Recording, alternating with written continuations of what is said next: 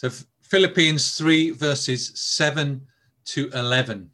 Knowing Christ or gaining the Messiah. That we can see is the great passion, the great zeal of Paul's life. These few verses that we have read, they're three things which are key to all that Paul is striving to go forward for in the power of the Spirit. To know Christ, to know the power of his resurrection, and to know the fellowship of his sufferings. The context we have is of Paul warning against the Jewish teachers that are making Judaism all about outward application in the flesh, following rules and regulations and trying to fulfill the righteous requirements of the law in and through our own strength.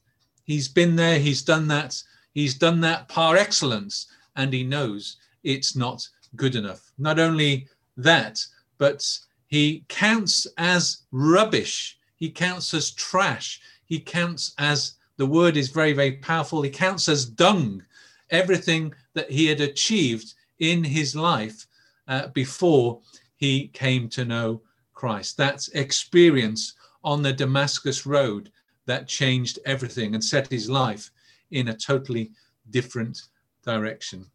His birthright, he's a good Jew. He has a wonderful education. He has a sharp intellect. His knowledge of the scriptures is second to none. In terms of Judaism, he has advanced beyond his fellows.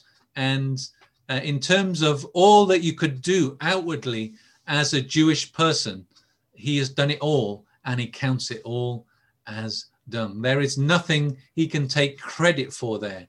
There is nothing he can boast about and be proud in. He wants to lay them all behind. So Paul is leaving everything behind. All the wonderful credentials he had, they count as nothing compared to the sheer excellence, the unsurpassing joy that it is to know Christ. He has pitched everything on knowing Christ and going on knowing Christ more and more and more. And the verses that follow these few verses that we have read are about pressing on. We leave all behind us. We meet Christ at the foot of the cross. We know his salvation, but then we press on to lay hold of all that God has laid hold of us for. And that is the passion and zeal that Paul brought to his journey with Jesus. One of the things he talks about in those earlier verses, just before verse 7, is the zeal and the passion he had as a Jewish person. And maybe that's one of the good things he brought into his life with Christ. And it's always good for us to stir up our passions. And is Jesus the true passion of our lives? Every one of us has different passions, don't they? There are things we are excited about. And if that is part and parcel of being human, that is part and parcel of being made in the image of God. There are desires and there are passions in our hearts. But the true and the first passion needs to be for Jesus, to know the Lord and to be ever more knowing the Lord in a deeper and more intimate way. Every other passion must flow out of our passion for Jesus. So important. And like I've said, he has suffered, he has counted everything as rubbish, as dung, to know Christ. Not to know about Christ, to have knowledge of God. We saw, as we looked earlier over the last few weeks, the Magi had some knowledge about God, but that was overtaken by their experience of encountering the Lord Jesus as a baby. They bowed down and worshipped before him. And Paul bowed down on that road to Damascus as Christ appeared to him, and his life was transformed and changed forever. He was saved, and now he is talking about the journey of his salvation. We are saved, we are being saved, and we are to be saved. And Paul is looking forward to and longing. He's wanting to make sure that he attains to the resurrection from the dead. He wants to be found in that great company of heaven around the throne room that we read about in Revelation. And he is doing everything to keep going with Jesus. You know, salvation is just the starting point. Getting to know Jesus is just the starting point. And there's that wonder when we meet Jesus, isn't there? That's that love that springs up in our hearts. And I know personally for myself, I don't think I really understood what love was until I met Jesus. I don't think I really had freedom to love people until I met Jesus. I'm not saying I wasn't loved by people. Of course I was. I come and I'm part of a very loving family. But knowing Jesus helped me to really know what it was to be loved. And I just want to go on, going ever deeper into that. And he met Jesus on that road and he was saved. But then he wants to go deeper in his knowledge of Jesus. He wants to know Jesus more and more and more. The power of his resurrection. You know, that's what happens when we get saved. That's the same power that raised Jesus from the dead is at work in our lives. That's just awesome. That's just mind-blowing. That's an incredible thing, that God's power, God's absolute and ultimate power is at work in and through me. And we see that being worked out through the indwelling and the laying on of the Holy Spirit in and through our lives. Now, you and I know that resurrection life in our spirits. We were dead in our sins. Paul talks elsewhere about this in Ephesians. We were dead in our sins, enemies and alienated from God. And yet while we were still sinners, Christ died for us to bring us back. We were resurrected in our spirits and born again. And that we need to catch up with that in our bodies. And Paul looks forward to that great day. He's working towards that great day in and through the power of the Holy Spirit, where he will be resurrected as Christ has been resurrected. And we lay hold of our resurrected bodies in God's new creation. This is the hope of every Christian. This is what we give our lives to. This is what we seek to partner with and work together with in the power of the Spirit. Our passion for Jesus going deeper and deeper and deeper. And that journey of being saved, going deeper in salvation, and then knowing that day when we are fully saved and take our place as the sons of God, as Paul writes about in sons and daughters of God, as Paul writes about in Romans 8, and the whole of creation longs for that day when we are revealed and take our place as joint heirs with Christ in God's wonderful, glorious new creation. Wow, what a promise. Wow, what a life we are called to. Wow, what a future we are yet to inhabit as we step into our destiny and into the fullness of our inheritance. God has done a wondrous work in you. God is continuing a wondrous work in you, and God is still yet to do wondrous things in your life and through your life. And you will do wondrous things in God's new creation. Part and parcel of what we experience now while we remain on that journey, that process of sanctification as the Holy Spirit dwells within us. And every day the Holy Spirit is making us more and more like Jesus as we're being conformed to the image of the Son, as Romans 8 talks about, as we've been transformed from glory unto glory, as Paul talks about in Corinthians. All of these ways he has of expressing the work of the Holy Spirit in our lives to make us more and more like Jesus. That great work of sanctification, which needs our obedience and it needs our cooperation. And so let us be those that readily partner with the Holy Spirit, who is committed to making us more and more like Jesus. And on that journey, and as part of that process of sanctification, we will partake of the sufferings of Christ, to have fellowship of his sufferings.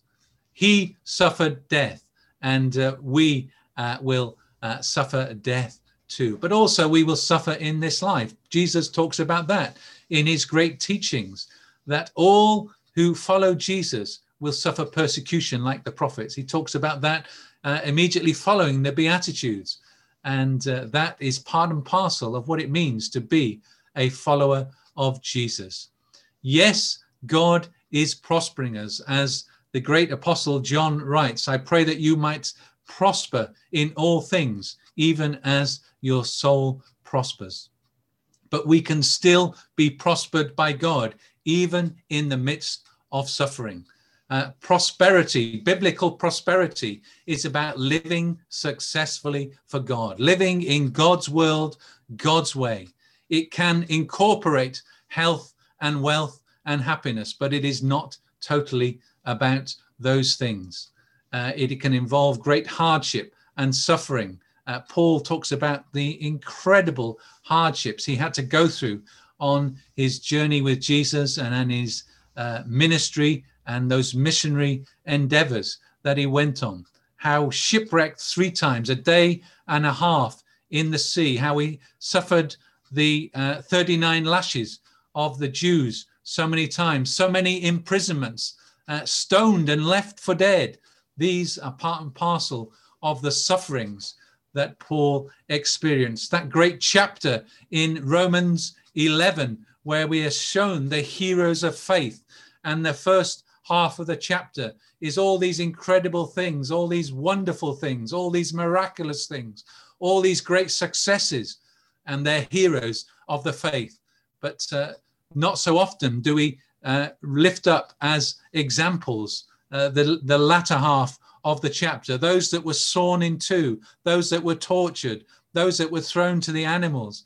These are also heroes of the faith. These are also living prosperous and successful lives for God. These are also being totally faithful to God, what God has called them to, but they endure great suffering in this life. So just as Jesus, our master, Jesus, our example, experienced suffering in this life, so we will be those that will endure suffering along the way. Through suffering to glory. That is the path of Messiah. And through suffering in this life, we will attain to the glory in the life that is to come. What is good for the master is good for the pupil. So let us be those that stir up our passions to know Christ and the power of his resurrection, to have fellowship in his sufferings. And let us have as our goal that we are those that do all in our power to partner with the Holy Spirit so that we might be found amongst that company that are partakers of the resurrection from the dead. It is all about Jesus. Jesus has done everything for us, and we need to do everything for him in response, to bring our lives, as Paul talks about, as a daily sacrifice, to lay them down on the altar of service, and to know Christ ever more deeply. So what are we about in our lives? What are the disciplines we have in place to take us deeper with Jesus? We have the great gift of the scriptures. We have the power of the Holy Spirit in us. And great quote from Spurgeon here. He says, "He who does not long to know more of Christ knows nothing of him yet." And you can see that great passion in Paul's heart here, to know more of Christ, to know more intimacy with him, to know more of that power, that resurrection power and life at work in him and through him, and willing to embrace whatever it takes to go through any suffering that is part of the journey so that he can know Jesus more. Are we those that have a passion for prayer? because prayer is communion with God. Prayer is spending time in the presence of Father, Son, and Holy Spirit. There's no better place to be. In your presence is fullness of joy, says the psalmist. Are we those that find our lives, we have a desire and an appetite and a hunger for the word of God and for prayer? And are we those that welcome the presence and power of the person of the Holy Spirit, who enables us to go from strength to strength, to be transformed from glory unto glory, and to be conformed to the image of the Son? So at the start of 2021, let us stir up our loins. That's a great biblical expression, isn't it? Let us stir those passions in our hearts to know Jesus more in this year ahead, that I may know Christ and the power of Christ's resurrection, that I may be a partaker in the sufferings of Christ, and that I may be conformed into the image and likeness of Jesus Christ. God has done everything that is necessary, but he needs us to partner and cooperate with the Holy Spirit in that work of sanctification. So let us take up the responsibility, let us take up the challenge and put those disciplines and practices and rhythms in our lives that will enable us to know Christ more in these days ahead. In Jesus' mighty name, amen. Let us pray. Father God, we thank you for Christ. We thank you that it's all about Christ, all that Christ has done for us. And let us be those that are found in Christ. That the great passion of our hearts and lives be to know him and to know him ever more deeply. I pray that you would stir up that passion in each of our hearts this day. And Father, will you bring renewal, restoration, and power to our devotional lives, that we might truly go deeper and further with you in these days and months ahead. This we ask for your glory, Lord, in Jesus' mighty name. Amen.